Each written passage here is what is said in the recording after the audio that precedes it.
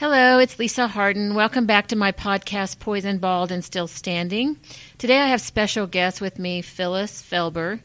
Phyllis and I have been friends for many years, probably back to 2009, I think is when we first met.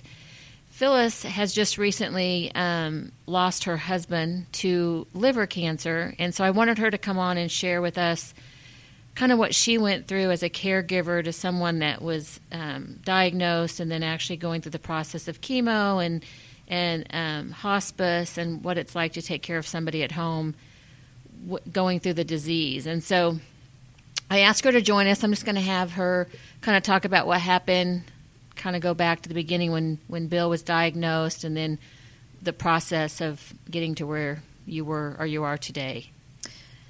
Yes, Bill was diagnosed in the fall of 2015, and at that time the doctors told us it was stage 4 liver cancer. The problem was they didn't know where it originated, and if you're familiar with cancer, if you don't know the origination, it puts issues on what kind of treatment you get. It also, termination of life. That all those things come into play when they don't know where it originated. But they thought it was the lungs, but it was stage 4 liver is what he was diagnosed with. And Bill was a fighter, and he immediately said, we were crying about it and everything, and he said, "This is not going to get me, Phyllis. I'm going to live." They had told us at one point he had 6 months to a year to live, and Bill said, "Cancer hasn't met me yet," and that was his exact words. And knowing him, you thought, okay, this guy is going to fight it, which is a wonderful thing, and I think it's a reason that Bill lived 2.5 years with this terrible disease and hardly complained and fought through some horrible issues with his chemo treatments and such, but he was a tough guy, and so he fought it as long as he could. But one thing along the way is that you don't know what it's going to be like to be a caregiver. I had a sister who passed away from cancer, and I did spend some time with her as she was going through the termination of her life, and I was a little bit prepared, but it's not the same as 24/7 with someone like I had with Bill.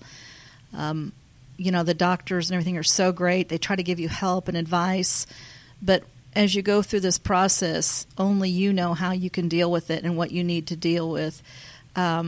Friends are great. I think that when you have someone like Bill who's fighting the disease, sometimes it makes it difficult as the caregiver because you do not know what to say to him because you don't want to bring him down. You don't want them to think, oh gosh, she's given up on me and given up on my life. And Bill had even said that to some of his friends because I was told by the doctors that, things were pretty gloom, and so I was trying to prepare him for what I thought was the worst and things that I thought we needed to determine and decide before he passed. And that was very difficult. So there were times when I didn't ask all the questions or act like this was the end of his life because I wanted him to always have hope that he could be the one guy who beat it against all odds. And so that was difficult, but, you're trying to decide what to do. Do you face it and try to get him to face it, or just let him live his life out hoping that there's always a cure? And go ahead, Lisa. Let's go back to when he was first diagnosed. And so talk a little bit about, because he was given 6 months to live and he lived 2.5 years after that. So they don't always know when they diagnose you what's going to happen. But kind of go back and talk about when he was first diagnosed, and then he went through chemo, and then he stopped chemo because it was making him so sick. But kind of just talk about that process of how it all kind of went down when he was first diagnosed. Yeah, when he first got diagnosed, of course, the doctors came on pretty strong with a dose of chemo, and as Lisa says, the poison they put in your body. What happened was Bill actually had a couple of doses of chemo. He was okay. The third one, he actually was put in the hospital for 12 days. He had every known, what's the word I'm looking for? Every known ailment or side effect or symptom to chemo. And I know Lisa's had some of those and talked about them, but it put him in the hospital for 12 days. And the doctors were perplexed because they knew they had to come at it so strong. Well, they went back once he got out of the hospital and kind of recouped a little bit. They went in again and they were trying to give him another dose that was a little bit less. However, same thing, back in the hospital 12 more days. And it was so awful because the side effects he had were worse than the disease. I mean, that's the bad thing about chemo is that it almost kills you to save your life. And literally, he could hardly walk because he had neuropathy in feet and hands. He was sick all the time. It was just, he lost tons of weight, like 60 pounds, real quickly into chemo. And it kind of put us in a mode of, oh my gosh, this is not going well. But we had a great doctor, and he analyzed again, and he called Bill his precious one, or some kind of special flower that he had to be treated a little differently than some others. And he lowered the doses on his chemo and changed his medicines up. So once that happened, we were able to go through chemo, and it didn't bother him. And the side effects that he had, he was able to take some vitamins that really helped him with a lot of those things, and just natural things like vitamin B complex and mineral oil, different things that he was taking that were over the counter that really helped through the chemo more than anything else they'd given him. So that's kind of where he started off really horrible and had a really bad beginning, but he fought through it. One time I know he thought, I can't stand this. Your body's just fighting it, and it's not doing any good, and you want to get out, but this is the only thing the only hope they have for you. So he went through it and went through chemo for off and on for the whole 2.5 years, really. And how often did he have chemo? He had chemo every other week. He did it for every week at first, but then they took him to, since he was such a gentle flower that he was, they took it to every other week. And he was able to work most of the time until the very end. So he hung in there just like Lisa did. You got to do what you got to do, and he worked, and our lives changed. That's the thing about this whole deal with chemo and being a couple. We were the couple that always went out. We did fun things. We were always out and about and doing activities, traveling, but that all had to come to an end because, as you know, your life changes in so many ways, and so you realize that your partner now cannot withstand a lot of the things. Just going out to dinner sometimes was more than he could deal with. So that it changed our lives drastically. It's interesting because as everybody knows, because I talk about it nonstop, is I gained a lot of weight during chemo. Bill lost a lot of weight. And I had a chemo nurse explain to me as I was sitting through chemo one day, complaining about my 6-pound weight gain that week, which happened often. And she said we would actually rather you gain weight on chemo than lose weight, because obviously as you lose weight, then the chemo's too strong for you. And I feel like, his symptoms were so harsh, and thankfully I kind of came through it, the chemo, unscathed as far as neuropathy. I don't have any of that. And he had all of those symptoms, sadly. And I just wonder sometimes, and I think about this, I was thinking about this the other day, was the chemo effect so harsh on him, and he had all those side effects because he had lost so much weight?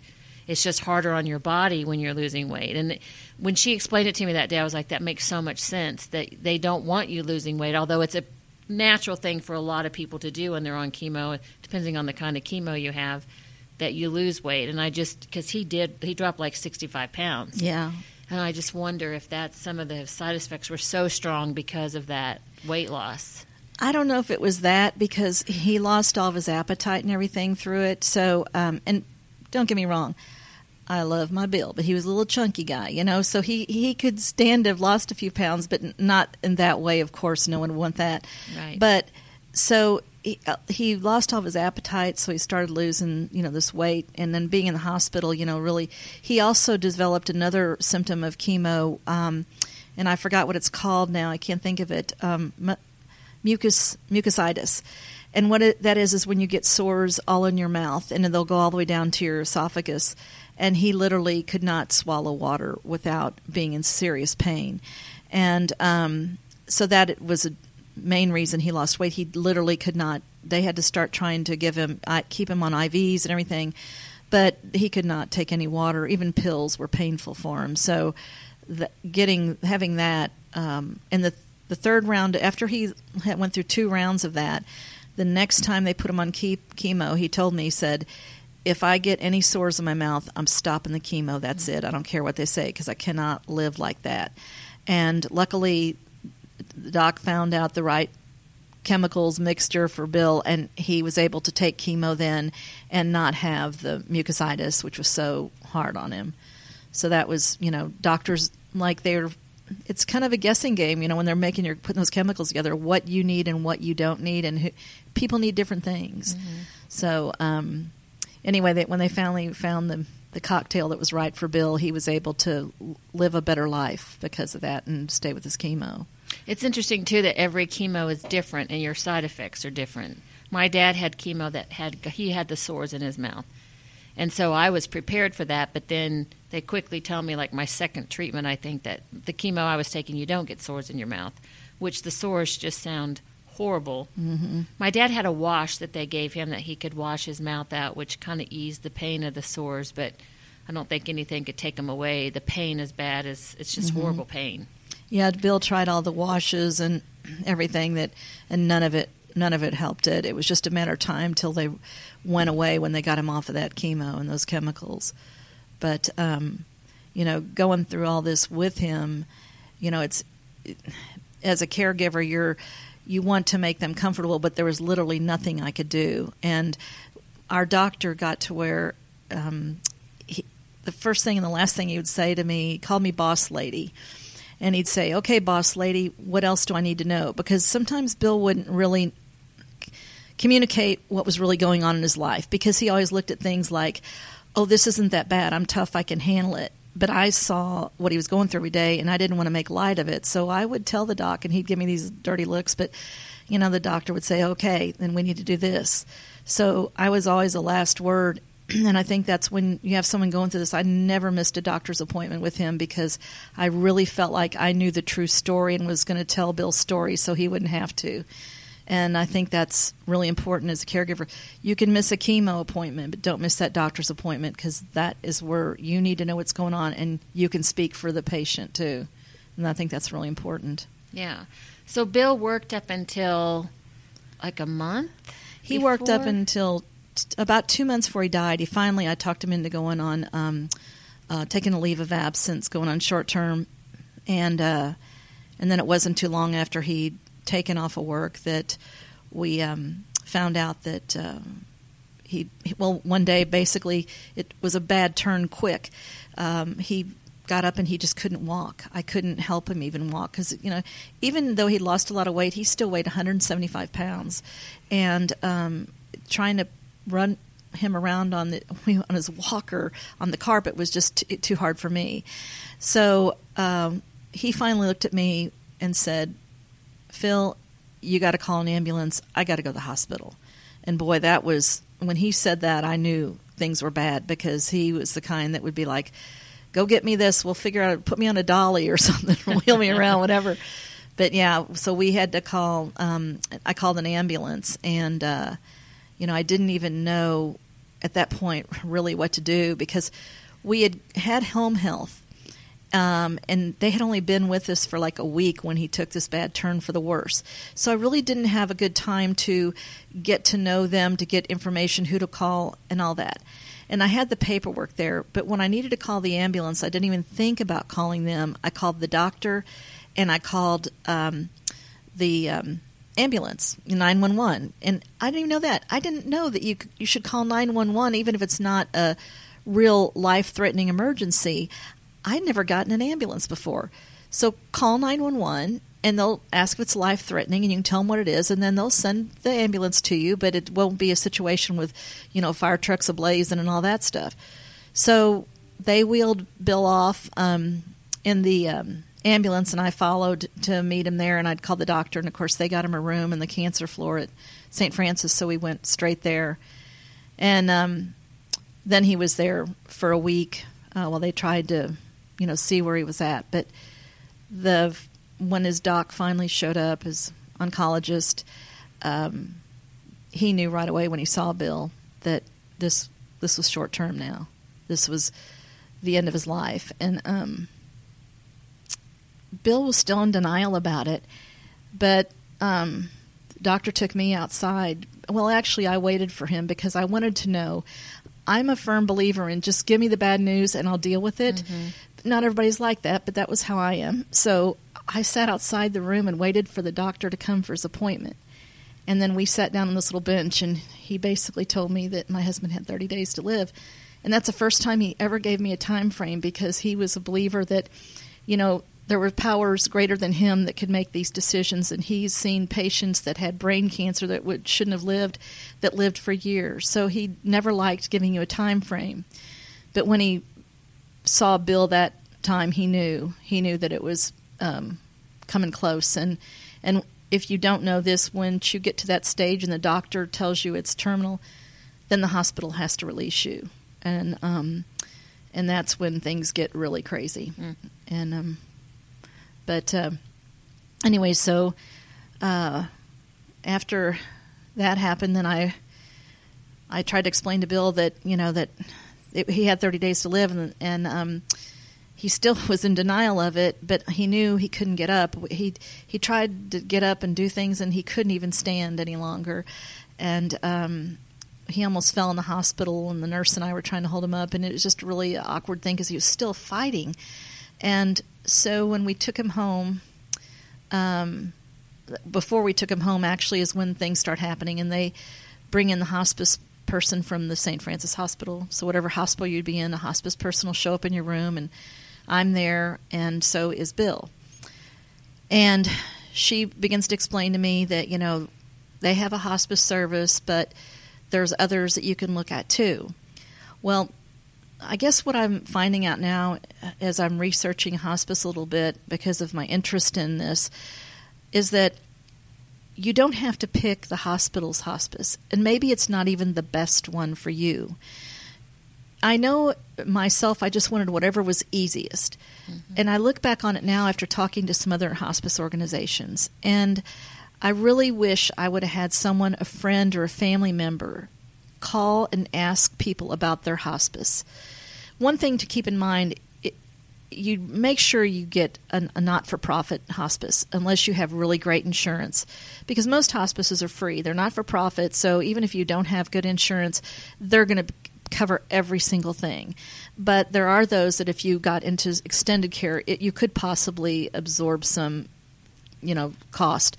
So my thought is, please look at the hospice organizations here locally. There's great ones. They're all great.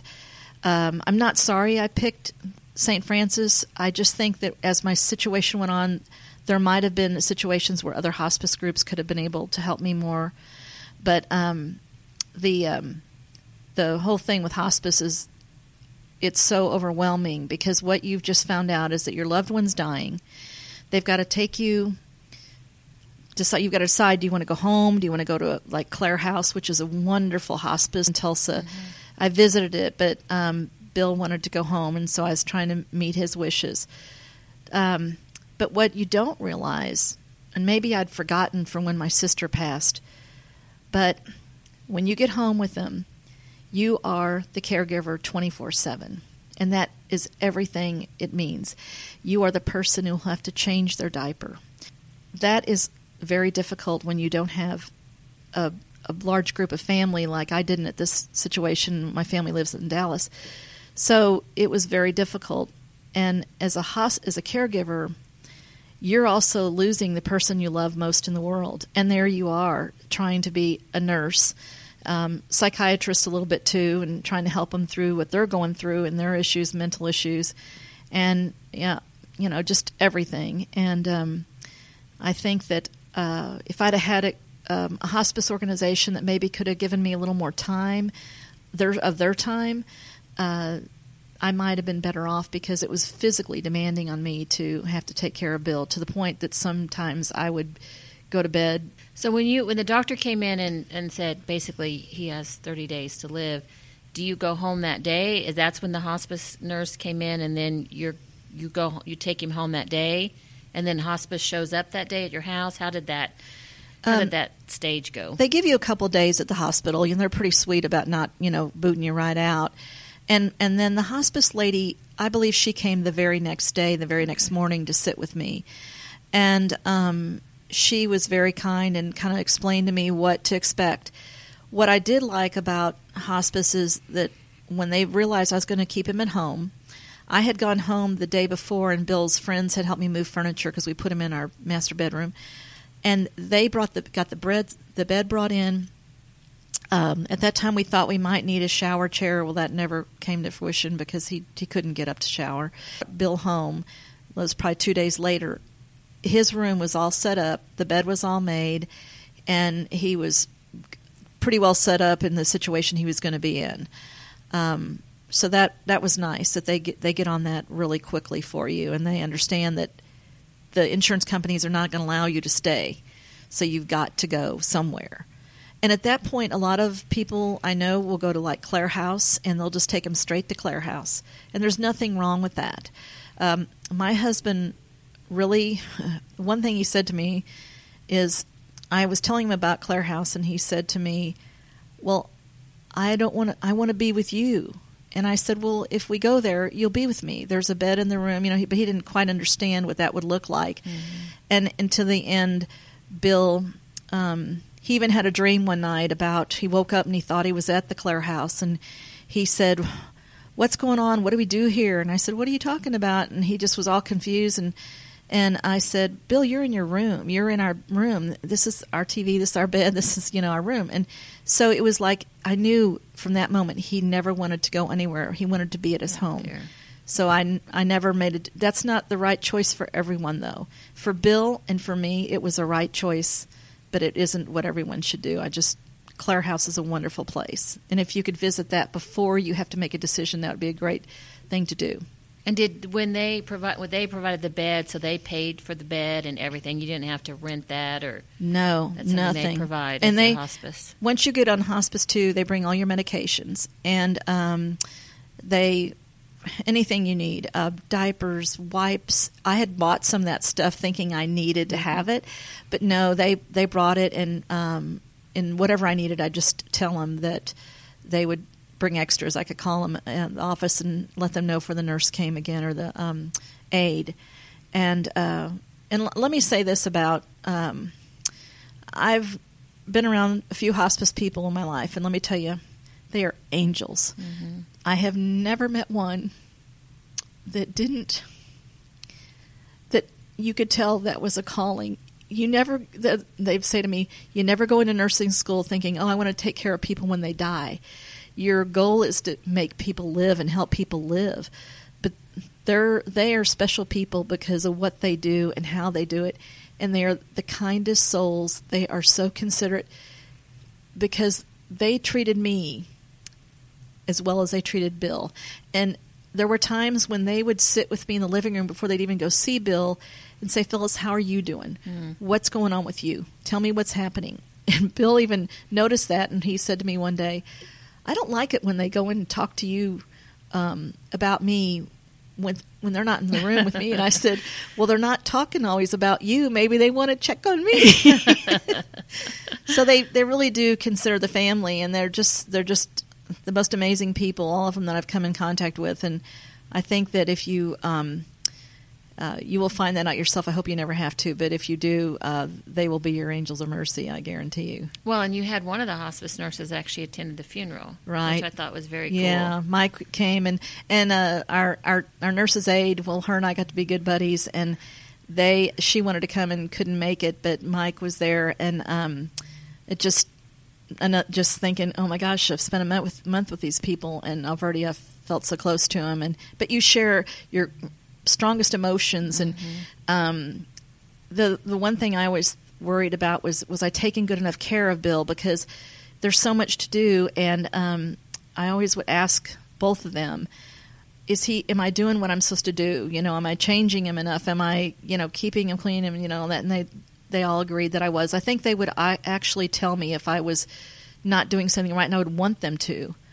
Because there's so much you're trying to handle, and plus, just some nights I just lay in bed and cry, and but then when I got around Bill, I'd try to be strong. But I can remember one time when I was trying to. People that are in beds like that, they slide down, so you don't want them to touch the bed because it can cause more problems. Their bed sores. And I was trying my best to pull him up in the bed, and I'd watched our nurse's aide do it, and she did it so easily. But I found out later she was 30 years younger than me, so I was feeling better then. But I went to pull him up, and it was all my strength, and I was grunting and groaning trying to pull him up. And then I just started crying. And Bill said, "What's the matter with you?" He goes, "It's okay. You can't pull me up." I said, "Just think about how you'd feel if I was laying in that bed and you couldn't do things for me like you wanted to and as quickly and as well." And that's the hard part, is that you're not a nurse, but you're all of a sudden having to do things that nurses do. And he said, "I get it. I understand now." And so then, sometimes you'd just be taking care of them and you'd cry. And just because it's just, it's the end of that life. It's hard. Well, and I want to touch on, too, I didn't really even ask you if I could say this, so I'm going to say it, and then you can give me the cut sign if I'm not supposed to. And we just talked about this yesterday, is that Phyllis and Bill had only been together 5 years. And so it was a great 5 years. They were a perfect match for each other. And so it's easy to just, like we talked about, is that it's easy to feel like it's such a short time to be with someone that you loved as much as you loved him, and he worshiped the ground you walked on. But I think that you were brought to his life, as we've talked about, to take care of him. I mean, I think that it was a short 5 years, but you were there for him, and I think that that was all meant to be. Yeah. I even told my mom at one point, I think, because my first husband passed also, and I said, I think that I was meant to take care of these men. That was part of what your job was. What job was, and yeah. And with Bill, one thing before we even started dating, because we're older, I'm in my 60s. I was 60 when we met, and he was 67. And I asked one of my friends, and I don't remember who it was, but I said, how long do you think you need to be married to be able to take care of somebody? Because I could just see Bill, he was not good to his body over the years. He was an adventurous guy and did crazy things. And I just, I thought, do I want to take care of a man? But this man, and all my friends will attest to this, that this man adored me, worshiped me. I couldn't have found a better guy who cared more for me. So I finally had to give in. It had to be.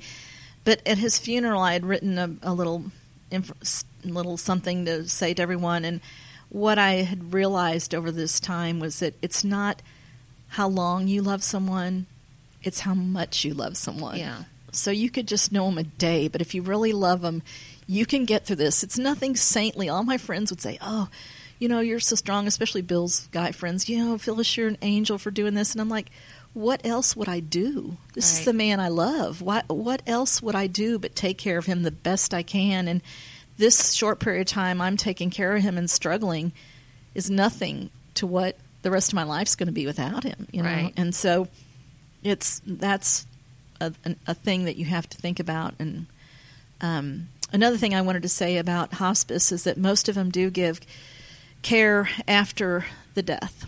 And they offer you counseling. They will talk to you, and some of them do a better job than others too. It's nothing to check into, because you kind of know your personality.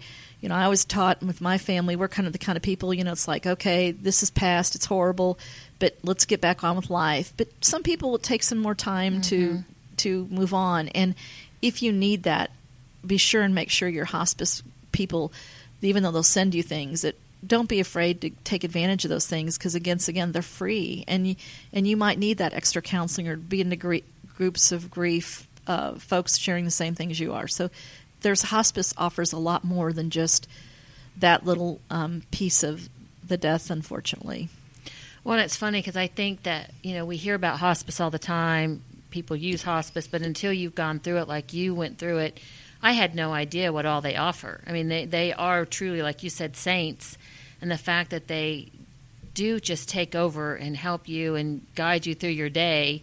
And, yeah, they're not there all day, but when they do come, and I think you mentioned that you can actually ask them to come even more, that you didn't know you could do that during that process. Yeah, not all of them allow that. I actually did ask for more. My son was out of town on business, and I didn't want him to come in because his business is real seasonal. And I didn't want him to come home too soon, even though he offered. So I was by myself for so much of the time, and I actually did ask for that, and they were not able to give me any more. But I will tell you now, after my investigations, other hospice groups are a little bit more lenient with the time. Actually, I was talking to Miller the other day, and they were telling me that everyone that works for them, everyone from the office people, have to do so much volunteer work sitting with the patients. And it's just something that they have come up with. So all of them spend, now they won't necessarily, like somebody who's a receptionist at their office isn't going to go change a diaper, but she'll be there to sit there with the family to do whatever she can do, or he. And so there's different, that's the thing about looking into other hospice groups, because if you're a person who doesn't have a strong family right at hand, then it would probably be good for you to check into that. And another thing, there were lots of Bill's. He had tons of friends, and they all offered so kindly to do things for him, and my friends too. But here's the deal. I didn't want Bill to have other people tend to his personal things at that time of his life. I thought I wanted him to have as much dignity as he can, because the death through cancer is not a dignified situation. So anything I could do to help him with that. And I knew he felt comfortable with me, so that was never going to be a problem. And so I wanted to do as much as I could. When my son came home, I asked Bill about him helping, and Bill was fine with it. Him and my son have a great relationship. But what was great was my son's a young, strong guy. He was able to physically move Bill in ways that I was not able to. So a lot of the changing and things that were painful to Bill as he got bed sores and stuff like that Danny could help me, and it was such a huge help. So, that's just the way I felt about Bill. His friends probably would have had no problems coming in doing whatever I wanted, but I wanted Bill to keep his dignity as long as he could, and when the friends came to visit, I wanted him to visit with them and not worry about changing a diaper or cleaning his, or feeding him or whatever. So, and that was a blessing for me to be able to actually get to do those things for him, as hard as it was. Yeah, sure.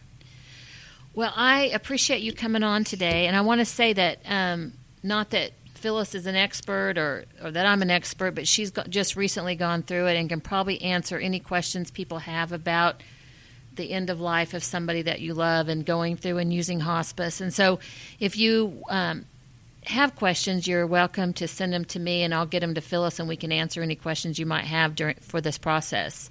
Like she learned it, you kind of learn it as you go, which is sometimes frustrating and scary. So we would love to help anybody that might be at that point with a family member, and you are the caregiver and you're trying to figure out how that all works. I think it sounds like they kind of help you through that, but she's found out a lot afterwards, and just talking to other people that have gone through it and talking to a couple of other hospices, that there's actually there's more that can happen depending on the hospice that you use. So we would love to answer any questions if people have them. You can reach out to me, and then I can get them to Phyllis, and we can answer any questions that you might have. Yeah, I would love to help anybody I can and provide any information that I can help you with, because I don't want anybody to go through it's so hard. It's such a hard time, and I want somebody to have help if they need it. So please reach out to us. All right. Well, thanks, Phyllis. Thanks, Lisa. All righty. Bye. Bye.